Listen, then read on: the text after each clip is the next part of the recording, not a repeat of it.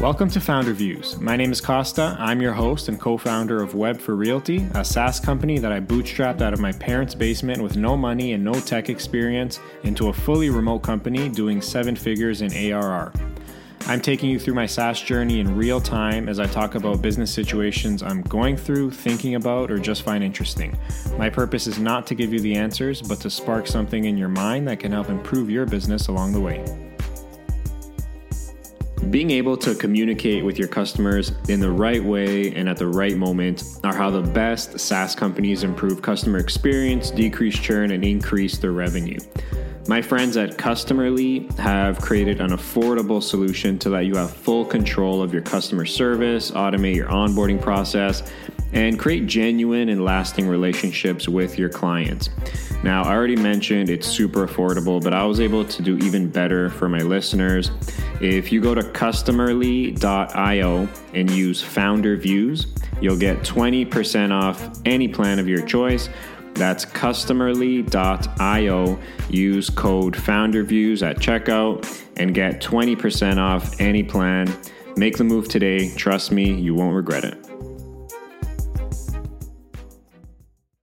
All right, Eugene, thank you so much for joining me on the Founder Views podcast. Really excited for you to be here. Likewise, it's great to be here. Hope we will have great conversation. I'm sure we will. So Eugene, you're the Chief Strategy Officer at SEMrush, correct? Correct. Yep. Yeah. Do you mind just kicking things off by just telling us a bit about yourself, your background, and what exactly SEMrush does? So, my personal background, mostly in venture capital, used to be partner in 2 firms. Did everything from seed stage to early stage and late stage. My last firm was mostly late stage focused, mostly consumer internet and marketplaces. And in general, at some point, we felt that a lot of companies in this area are overpriced. It was, time when Uber was raising at ridiculous multiples and so on. So everything seemed overpriced. And at the same time, I noticed that SaaS companies are probably underappreciated. They were trading at lowest multiples in history. In general, idea was that SaaS should not be valued, higher than classic enterprise software companies, which is wrong approach. But anyway, that was the idea at that point. And I started looking at different SaaS companies, and the big idea was that we should look only at companies that we actually understand, because we were coming from consumer internet space where everything you invest, you can be potentially customers, so you understand it from customer perspective. So we wanted to have the same thing in SaaS. So we wanted to look only at companies that we actually used. And, we looked at companies like Dropbox, Zoom, and one of the companies that I was using personally, one of the software that I was using personally was SEMrush. I was using it mostly for due diligence, but before that, I also used SEMrush as a marketer, like before I started investing. So I knew that software is really good. And I knew founders for a couple of years at that point. So I reached out to them. They never raised money. They didn't want to raise money. So they didn't have this kind of classic pitch deck. And we had to make all those materials for me to just be able to, make any sort of conclusion. Once we got all those materials, I was pretty sure that this is either the best or one of the best companies that I've ever seen. And I've seen a lot of companies. So I really wanted to invest, but yet again, company was super profitable. They didn't need my money. So usually in these situations, investors kind of try to stay in touch, give an advice, make introductions, to be helpful in any way, hoping that at some point maybe company will need money, and at that point you will be in top of the list. So, fast forward maybe 6 months, I gave them one more pitch. Why should they take money from me? And they still didn't need it. So, after a long conversation, they actually said that even though they don't need my money, they think I would be helpful. And just kind of made an offer that was very hard to resist. So that's how I joined SEMrush. If we talk about company story, it started back in 2008. Back then, it was product for SEM Competitive Intelligence, very small team, mostly focused on product, not too many efforts in terms of marketing. So product was growing virally, organically, pretty much all the way till 2012. At that point, we started expanding product offering, adding new tools, in SEM space, in content marketing space.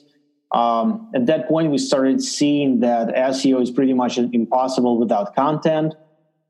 And, after that, we realized that, marketing is much more complicated than just one channel.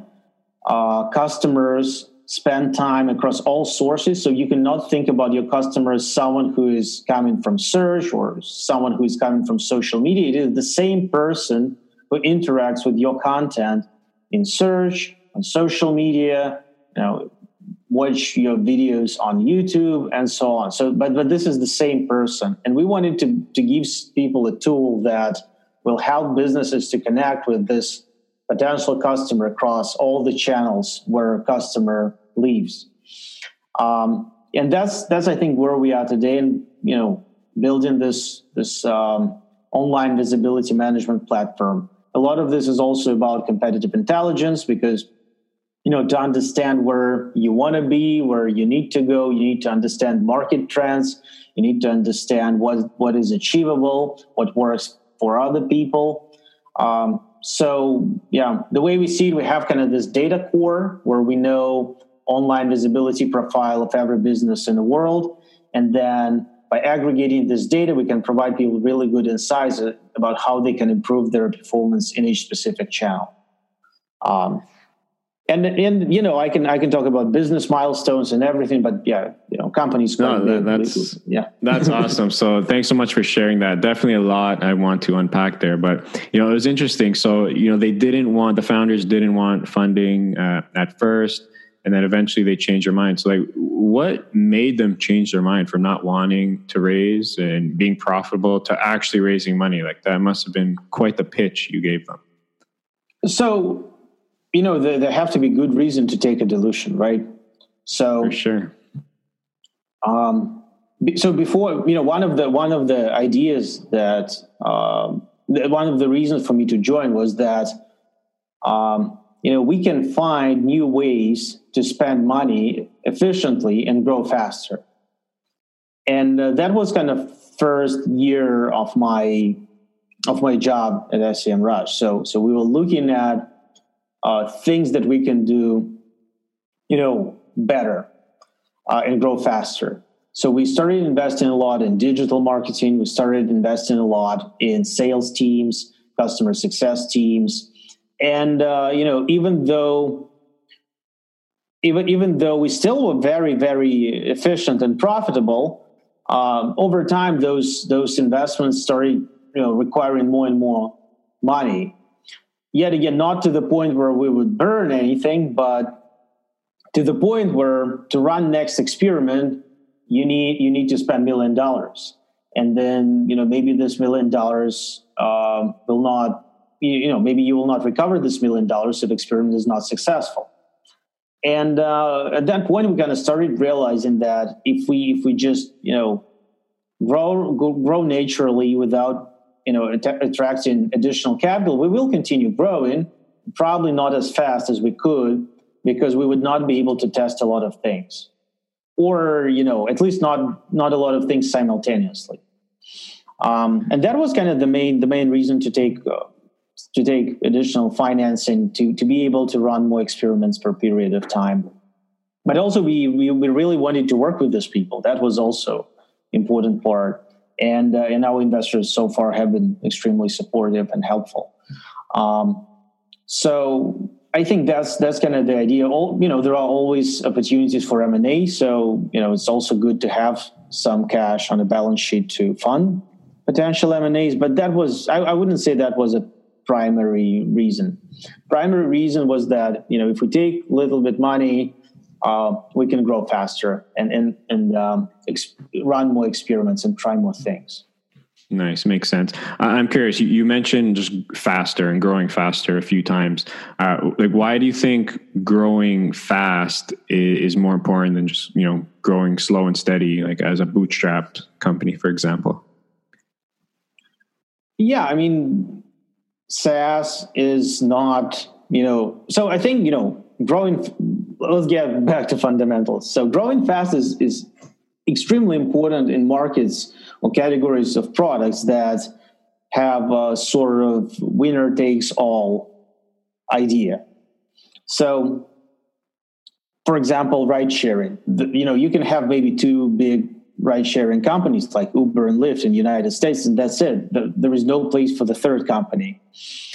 For social networks, the same. You have Facebook, you have Twitter. But then that's kind of it. There are no other major. I mean, now we have Snapchat, but I wouldn't even call them social network in the classic sense. But anyway, there are verticals of products. There are categories of products where, if you want to get there, you need to grow as fast as possible, grab the market, and that's it. Now in software, it's less of a case. Market can be very fragmented, and some markets are very fragmented. But, with one exclusion. If you want to be category defining company, like if you actually want to build the entirely new category, in this case, you also need to grow as fast as possible.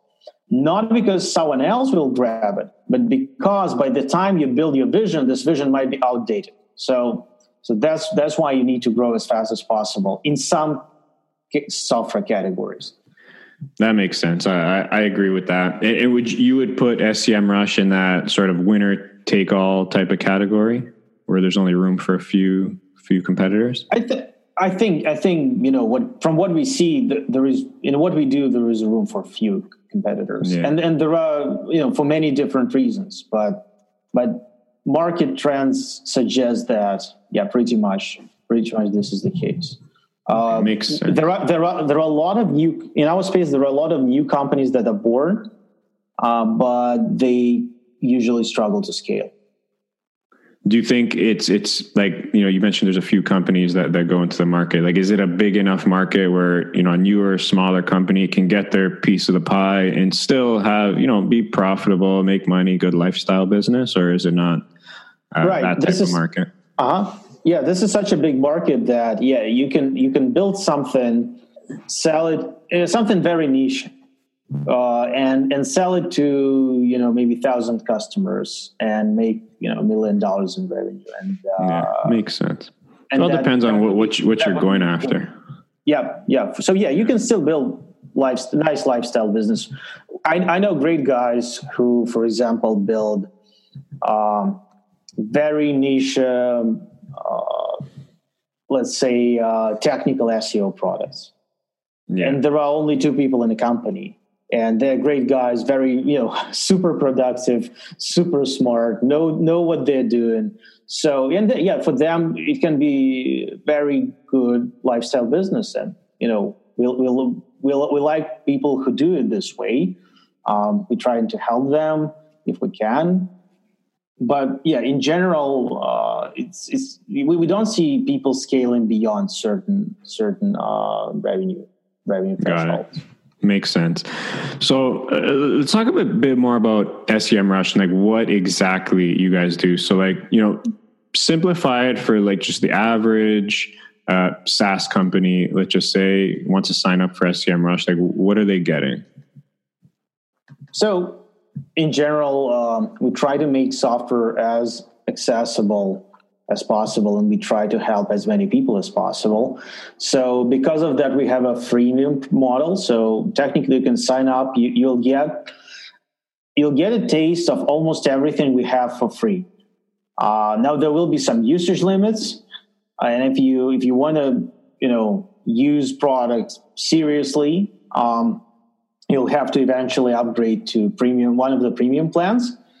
In premium plans, yet again, almost everything we have is available on the first plan, with couple exclusions, couple more kind of premium features, and first plan is $100 per month. So in this product, you get competitive intelligence, so you can understand how other people performing in terms of search and content. For a little bit more money, you can also get our traffic analytics product that tells you pretty much everything about their business, like including direct traffic. You can look at their top pages, try to understand their conversion rates. You can see all their traffic sources, referral traffic sources. You can understand who is their affiliate and so on. So, and then we have kind of vertical solutions that cover search engine optimization, pay-per-click, content marketing, and digital PR. So that's and also social media, and then in all those areas there will be slightly different angles. Like in SEO we cover pretty much everything. In pay-per-click advertising, we focus more on competitive intelligence and keyword research. In social media, we have competitive analytics and scheduling, like software where you can schedule posting across all your networks.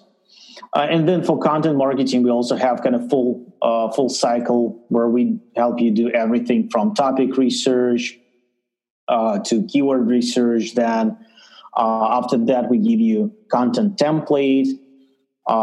Then we help you to write actual content. If you want to do it yourself, we have Writing Assistant. It's a Google Docs plugin that you can use to get suggestions and analysis on demand, like as you write content. And we kind of score your content in 4 dimensions: uniqueness, SEO optimization, tone of voice, and readability.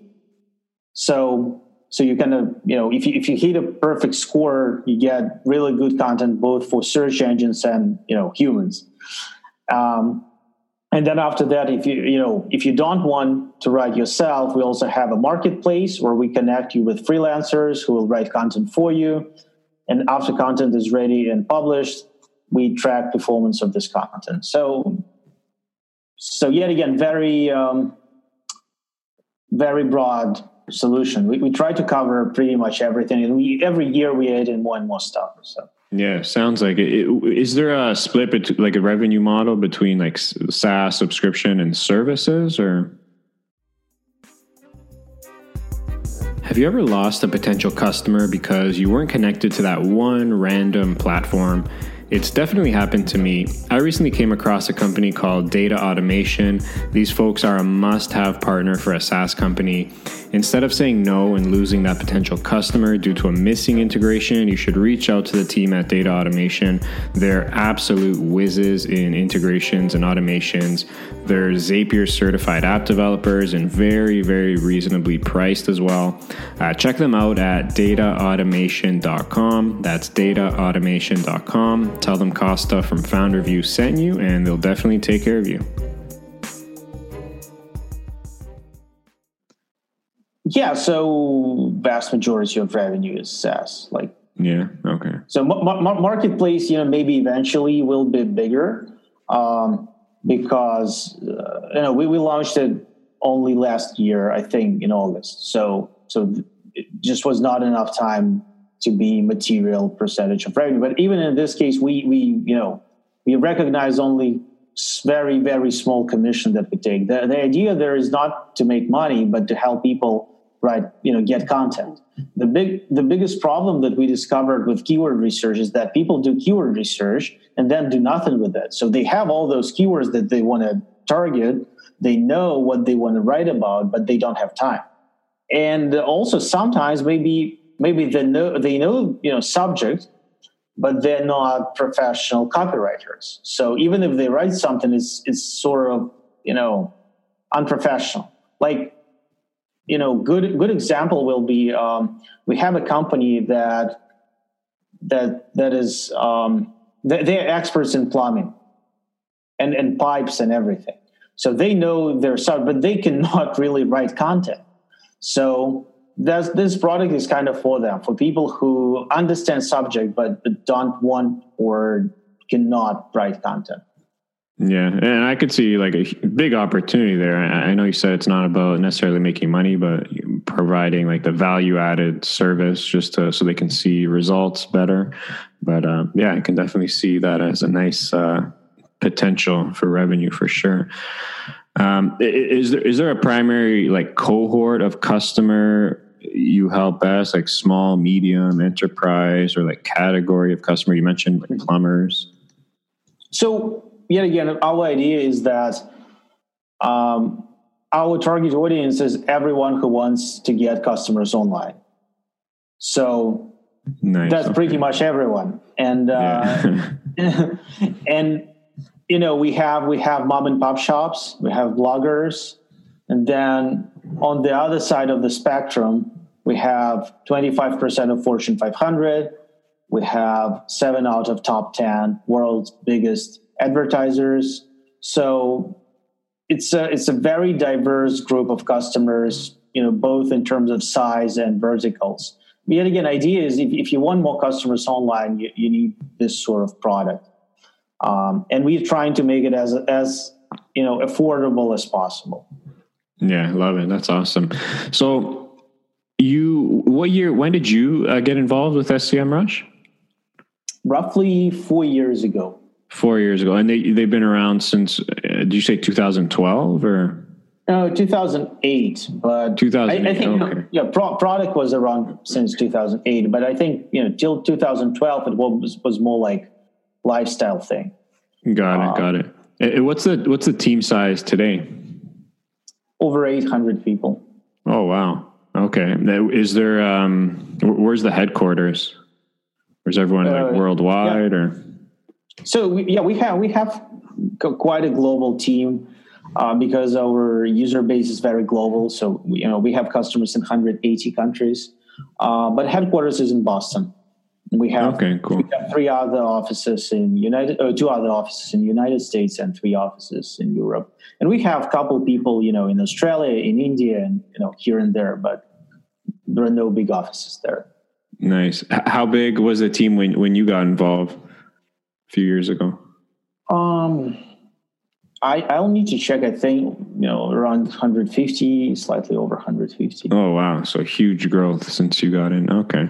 Do you share revenue numbers at all or?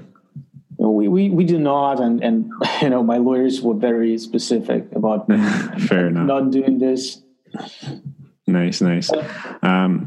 All right, perfect. One thing you mentioned, earlier on in your intro and how you got involved with SEMrush is, one of your sort of pitches or suggestions you can say was, we can find new ways to spend more money efficiently and grow faster. I'd love to just try and break that down. So, like, what exactly did you do in your case, or what do you suggest companies can do today in general? Which I know the marketing landscape has changed from even a few years ago to today. So in your opinion, what are some of the most efficient ways to spend money on and grow? So I think, there is no universal advice, but I think at least from what we see, what really works, if you have, so let's go a couple of years back. So when market was slightly less saturated, it kind of was enough to have really good product, and then people will share it. A lot of people will write about it. So you could get some visibility for free. So a lot of marketing related tasks were just communicating the value of the product, getting the word out there, and that kind of worked for a long period of time. And I think now the problem is most of markets and software are extremely saturated. And if you think about your potential customer, how life of this person changed. This person spends a lot of time online, more time than this person should spend online. And more businesses compete for this limited amount of attention. So now you need, it's not enough to have great product. You need to have great product and great communication strategy that can break through this noise. And I think because of this, what we're seeing now is, if previously, and SEMrush kind of pretty much followed this playbook, it was product first business, and we are still product first business, but we already have a huge brand. But I think if you don't have huge brand and you're just starting, then being product first, or have this all product led growth, bells and whistles will not make it anymore. So what we are seeing now is that people who win, they have a combination of great product and great communication strategy for this product. A good example would be companies like Monday.com. So if you look at their product, it's a good product, very, very well built, very nice user experience, but otherwise it's easy to replicate. But where they really win is their communication strategy. So I think we are shifting from this product-led growth playbook to product marketing-led growth playbook, where product is must-have, but what really gets job done is a product marketing. I love how you broke that down with being less saturated years ago to today. Most companies or most industries very saturated, and I agree 100% with everything you said. I mean, there's so much noise now. People are being bombarded and consuming so much nonstop information. So to capture someone's attention through all that noise, very difficult. So I'd love to break that down even further. What are some ways to, and I know this is probably impossible to even answer, but what are some ways to capture someone's attention? What are some of the best channels, mediums you're seeing? So yet again, we have to identify the way I would approach this. I would identify companies that are successful in doing this. In my example, we can look at what, let's say, SEMrush is doing successfully, or what Monday.com is doing successfully, or what is Slack doing successfully, and try to understand if this will work for you as well. So in case of Monday.com, I think what exceptional is how they figured out video advertising, how successful they are in what they do on YouTube. Is it something that will work for everyone? Hard to say, but it's definitely something that will work for most of productivity companies that operate in the same price range. Now, if you look at what SEMrush is doing, we actually, in terms of product marketing, we actually working a lot with opinion leaders. We're doing a lot of offline events, because the way we see it is traditional opinion leadership marketing, where you make some connections to social media and you expect them to do something, just not going to work. You actually need to build genuine relationship with people. You actually need to earn their respect. You cannot buy it. You cannot do anything to get it without earning it. So So we are doing, for example, a lot of offline events where we actually meet with people, where our product people meet with opinion leaders, where we take feedback from them about our product and build features based on their feedback. So those are things that we do. But yet again, that would be very unique and individual based on what vertical I mean. And my suggestion, look at what other people are doing. If they're doing this a lot, they're probably successful. And then think if it will work for you as well. Yet again, if you want very general advice, I think content marketing is still very good. So search engine optimization is still very good as a tactic. And then social media, not very good at all. Like there is no organic reach anymore, but Facebook groups are quite good.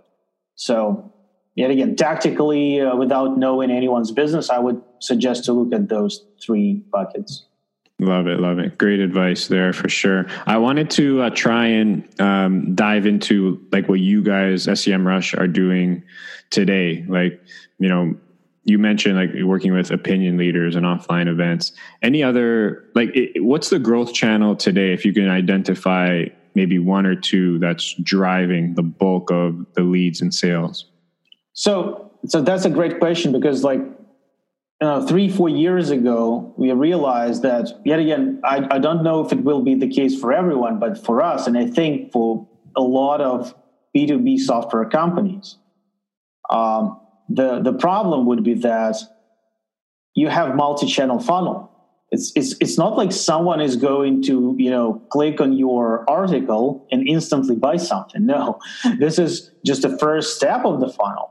And after that, you think, okay, so how do I interact more with this person? What other questions this person has? How do I catch attention? And then eventually, maybe you send ebook, not send, but you start advertising ebook, and then maybe they download ebook, and now you have their email, and then you start sending more materials depending on how they interacted with your previous materials.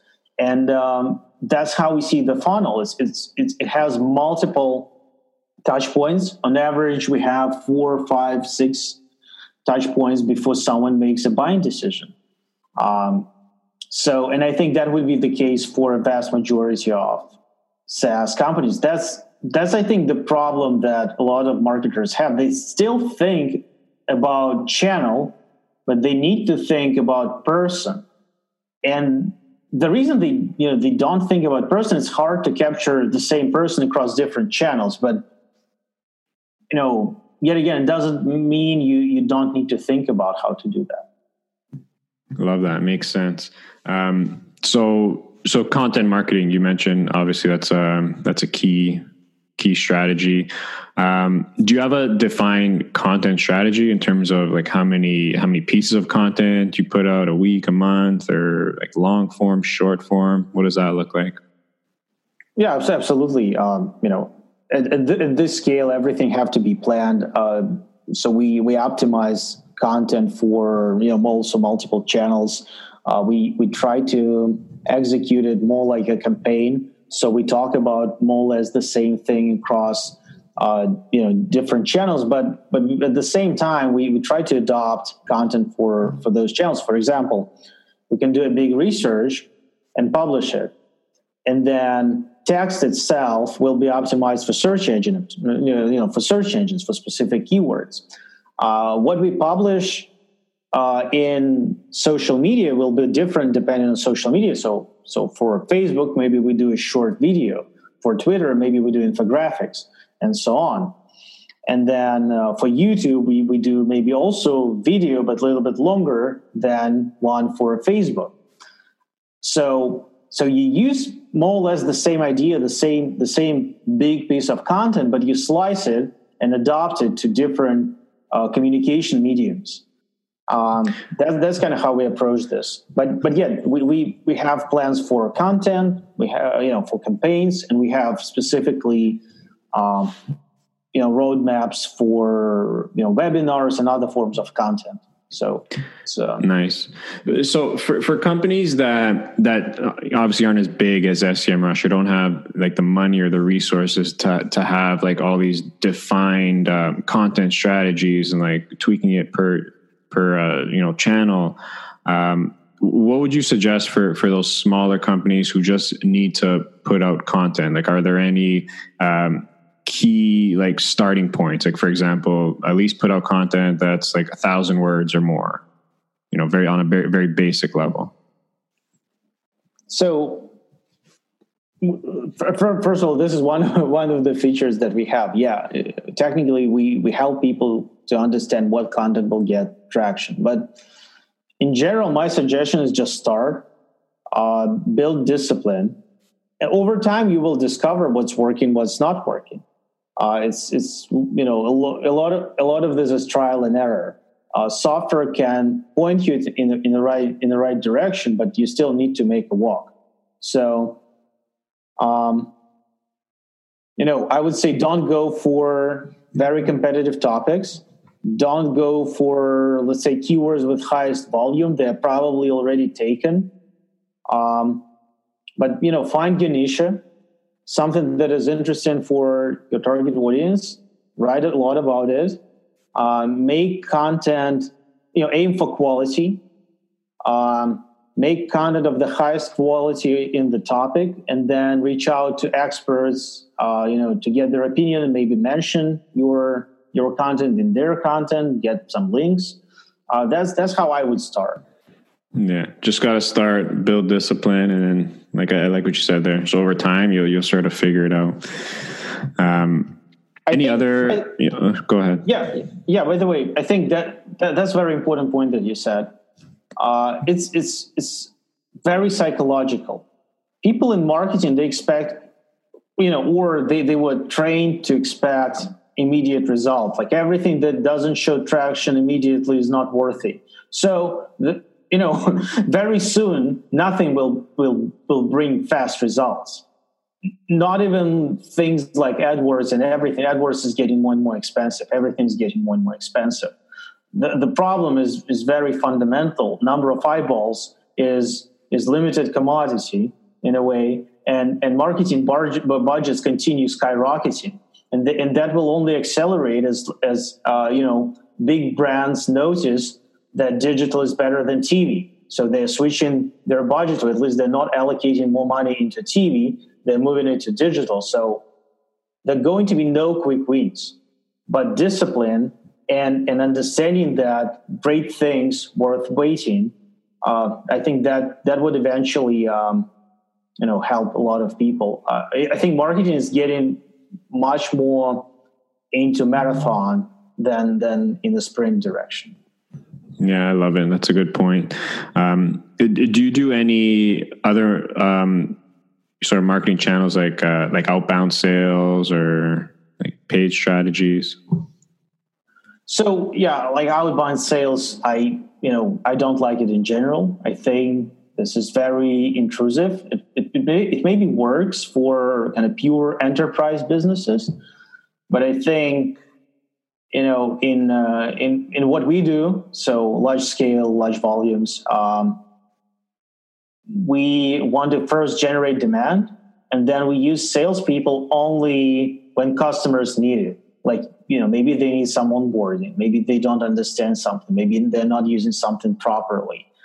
Maybe they need something custom. Like in those cases, yeah, we engage with sales. So we have quite a big sales team, but they work with, bigger customers who need something, special, who want to talk to someone. Maybe they want someone to come to their office, train their teams, and so on. For a small business, we understand we need to, earn their trust, earn their respect, explain them where is the value, and we should not be, just bombarding them with unsolicited calls or whatever. Yeah, that makes sense. That was such a great breakdown on marketing. I think a lot of people are just going to be rewinding the last 20 minutes or so there, but I do want to switch gears a little bit. I know a big focus of yours is on metrics and optimizing metrics. And I know this probably changes from time to time, but like, what are the 2 or 3 main metrics you're focusing on like right now for SEMrush? So pretty much the same metrics that any other SaaS company will be looking at. Number one is revenue growth. So the second one is retention metric, and there are many different retention metrics. I think every business should choose which metric to track. We look at 6 different retention metrics, so I would not bother everyone with explanation of what exactly we track on the retention side. But for an average business, I think and things like annual revenue retention is a must-have. Things like third month retention is a must-have. If you have freemium product, then understanding how free cohorts convert into new paying customers. We also like, for example, to look at cohorts on the registration day attribution. So there we can see how people convert over time. And it really helps you understand business better, because sometimes some people, they convert instantly and then maybe drop at some point. And then you have, in the same registration cohort, you have new people who are buying product. And then maybe you have people who churn and then return and so on. So that gives you better perspective, I think. But yet again, would be very unique for every business. And then, in terms of profitability, we monitor, things like free cash flow, obviously, and unit economics. And you can measure unit economics on many different levels with different breakdowns. Can think about margin profile on different levels, like from gross profit margin, contribution margin, to breaking down, acquisition channels and so on. So we try to slice it as much as possible, but, yet again, would be very different for different businesses. I think those are kind of 3 main things. So how fast you grow, how well you retain and expand your customers, and then in your customer acquisition, is it healthy? Are you making money on every unit you sell? So, and if yes, then how much money? And then, yet again, do you take into account all the things? For example, we have views that say, okay, if we include, only salaries for salespeople, that's one number. But if we start including things like overhead, because you need computers, you need real estate where people stay, so and work. So if you start adding those things, is it the same number or not? And we try to look at unit economics on the very different levels. That makes sense. There's so many ways, like you mentioned, to like slice down and break down metrics. So you can get very, very granular. Do you think it's ever a case of just like, analysis paralysis type of thing, where it's just like there's so much coming at you? Do you think that could be a problem? Oh, absolutely. So our approach, and yet again, I don't know if it's going to work for everyone, but we have a big team of data analytics, and their job is to make it's possible to slice data in any possible way, but it doesn't mean we look at everything every single day. So for a daily reporting, for example, let's say we'll look at 6, 7, 8 different things, and that's it. For monthly, it's a little bit longer, but still, it's maybe 2 hours a month to review monthly metrics, monthly performance. So you're right. But to get there, to know what you want to monitor, you need to look at everything and then choose things that actually make sense. Sometimes before you look at some metric, you don't know if it actually makes sense. You first need to calculate it. Yeah, but yet again, not every company have a luxury of having big data analytics team. So in their case, they will probably have to pick up front what they need to track. Yeah, that's for sure. What would you say is the one metric you think SEMrush has the biggest opportunity to improve, or that isn't doing as well as you'd want it to, for example? I think I'm still not happy with our user acquisition. I think we still could do, even though like absolute number is amazing. We're probably adding more new customers that, almost any company that operates in this price segment in our space. In general marketing technology space. But still,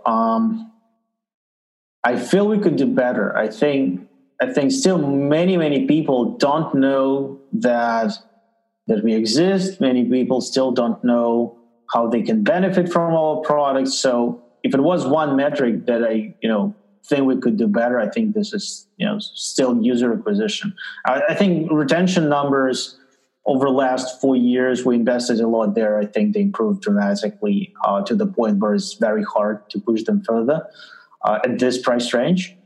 And then, efficiency, yet again, we're still very, very lean, very efficient. Nice. Question I have, that you brought up user acquisition. Like, I'm sure you're someone who's constantly looking at new avenues and new channels to tap into. I don't know if you even want to share this because it sort of might defeat the purpose, but do you think there's any sort of under-tapped, underutilized channels that are still cheap, you can say, or not as expensive as social ads that a lot of companies haven't found out about yet?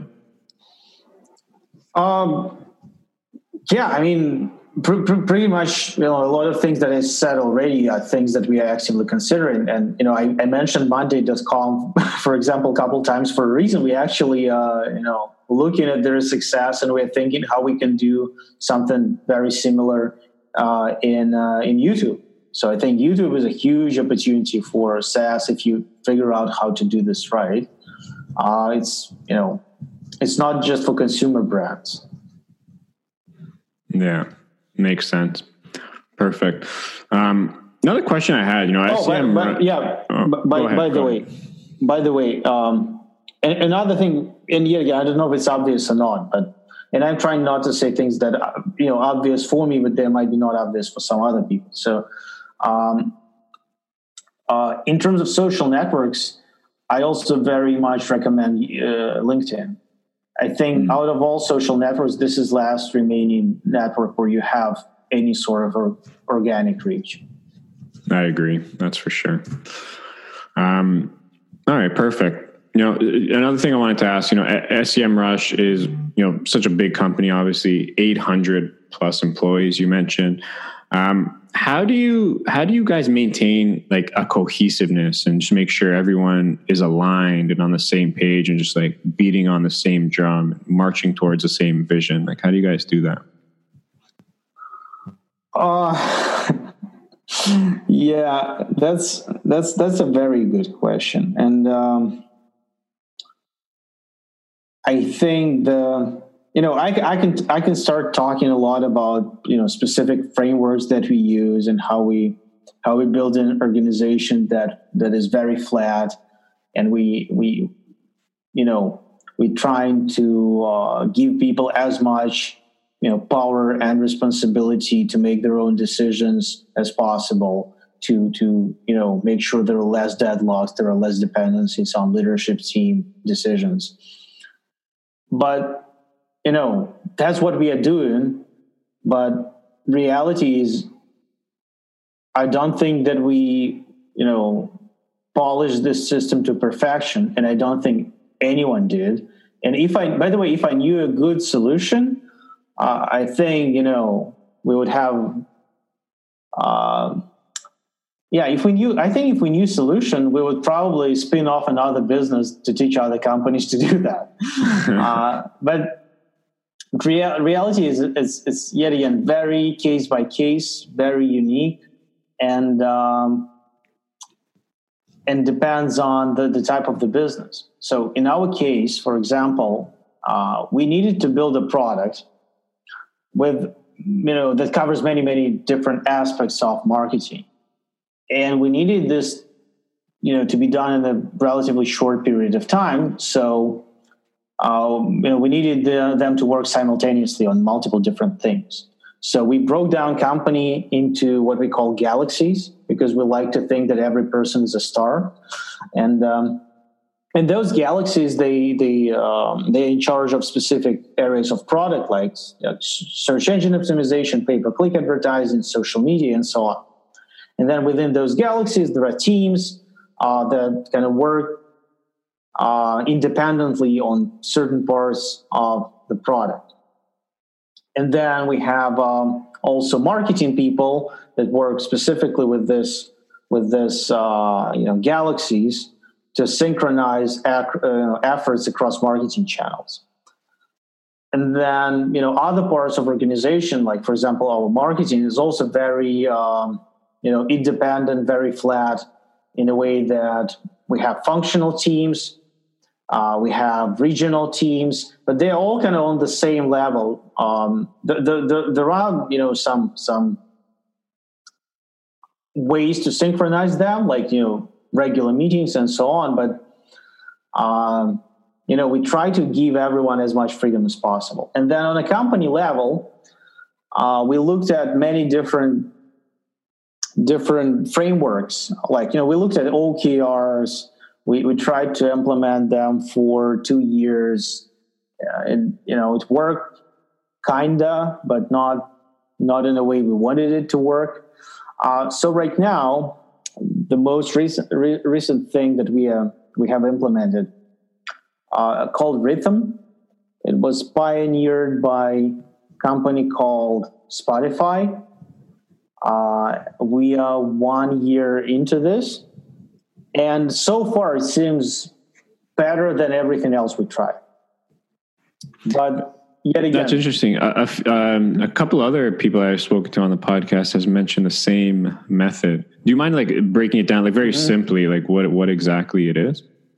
So idea is very simple. You identify few extremely important things for the business, and you call them North Stars. And then for every such thing, you create list of bets. And then bet itself has, information about why you want this bet is important for this specific goal. Then it tells what sort of resources you need to apply.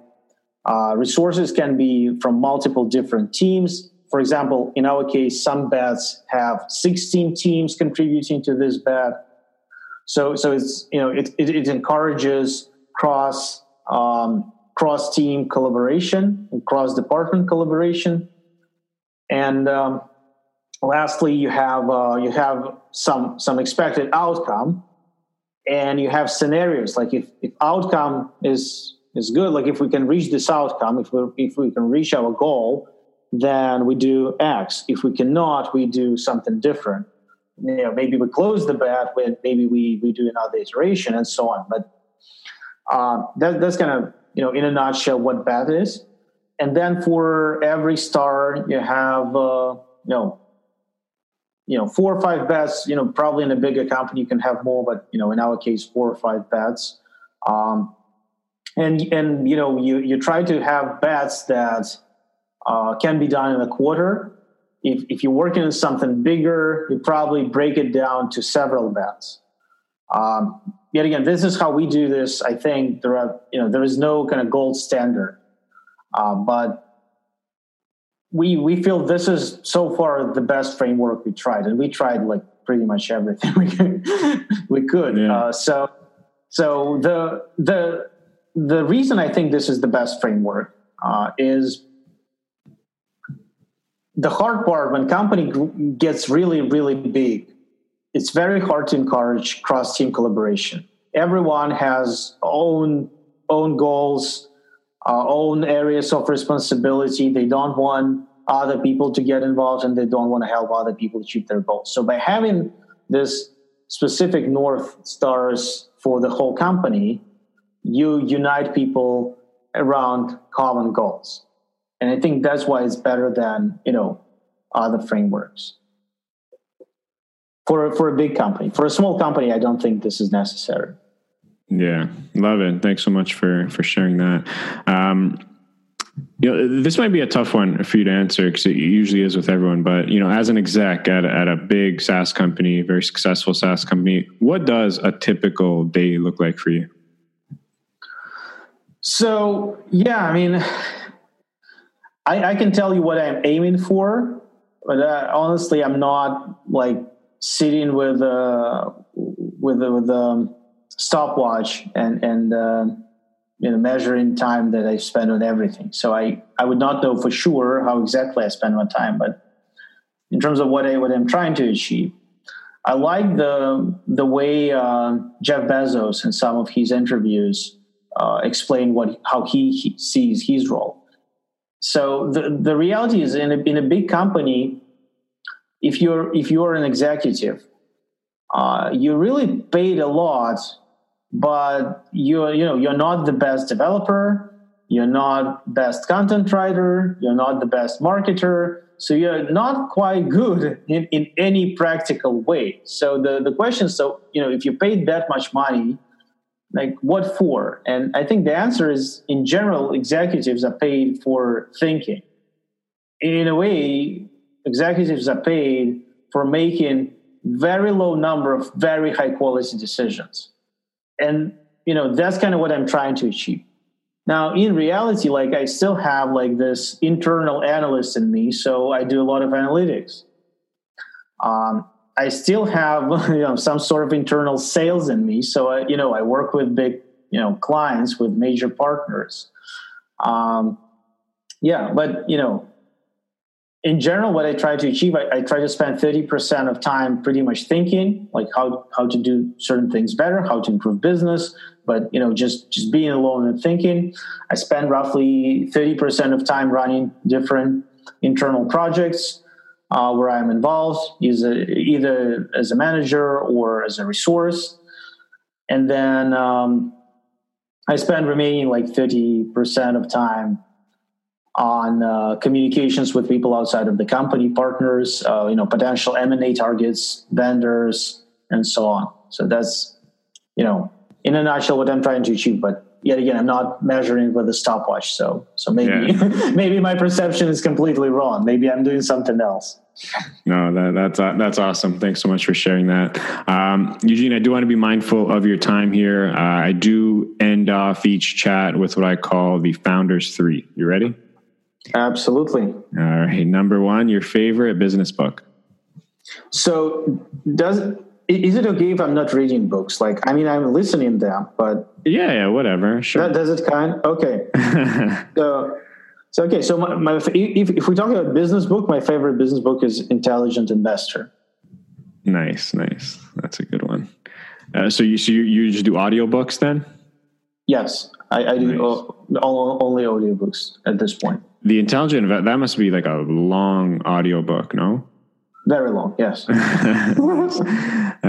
Number 2, your favorite vacation spot. Nothing extraordinary. I like Tenerife. It's where it is. It's one of the Canary Islands. Nice. Perfect. And lastly, if you can go back, what's the one thing you wish you knew when you were just starting out in business? I think, if you feel that you're the smartest person in the room, probably you're in the wrong room. I like that one. Nice. Awesome. Well, it's a great way to end off the chat. Eugene, this was amazing. This was a great chat. So many valuable insights. I'm sure so many people are going to find this extremely useful. So thank you so much for sharing your expertise and just taking the time to chat with me today. I really do appreciate it. Thank you. Thank you so much. Hope it will be helpful to people. I have no doubt. Or at least entertaining. 100%. I hope we can do this again sometime. Thank you so much. Likewise. Thank you. Have a great day. Eugene. Thank you so much for listening. If you have any comments, questions, or suggestions, I would love to hear it. Be sure to check out founderviews.com for my latest posts and episodes on my journey with everything SaaS, business, and startups. Talk to you later. Peace.